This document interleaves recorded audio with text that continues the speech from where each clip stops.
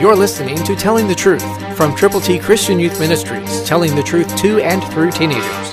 Here is Triple T founder and president, George Dooms. Believe on the Lord Jesus Christ. Personal salvation is available to sinners. Moreover, the law entered that offense might abound.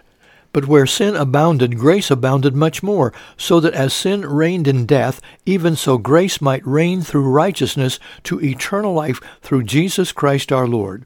Romans 5:20-21, New King James. Well, there you have it.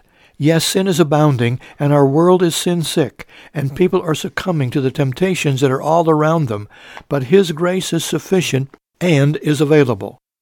Where sin abounds, grace can abound much more. So we know that sin leads to death, but grace to righteousness and eternal life through the Lord Jesus. What a wonderful thing it is to know that God cares so much about you and about me that He allowed His Son, Jesus Christ, without sin, to become sin for us. He who knew no sin became our substitute, so that we would not have to suffer eternal death, but we rather can have eternal life. How? When we admit that we have sinned, when we turn to the Lord Jesus from our sins, when we are willing to tell people that we believe and to help them also believe. Who do you know that needs to know the Lord? Will you pray and then go with the gospel?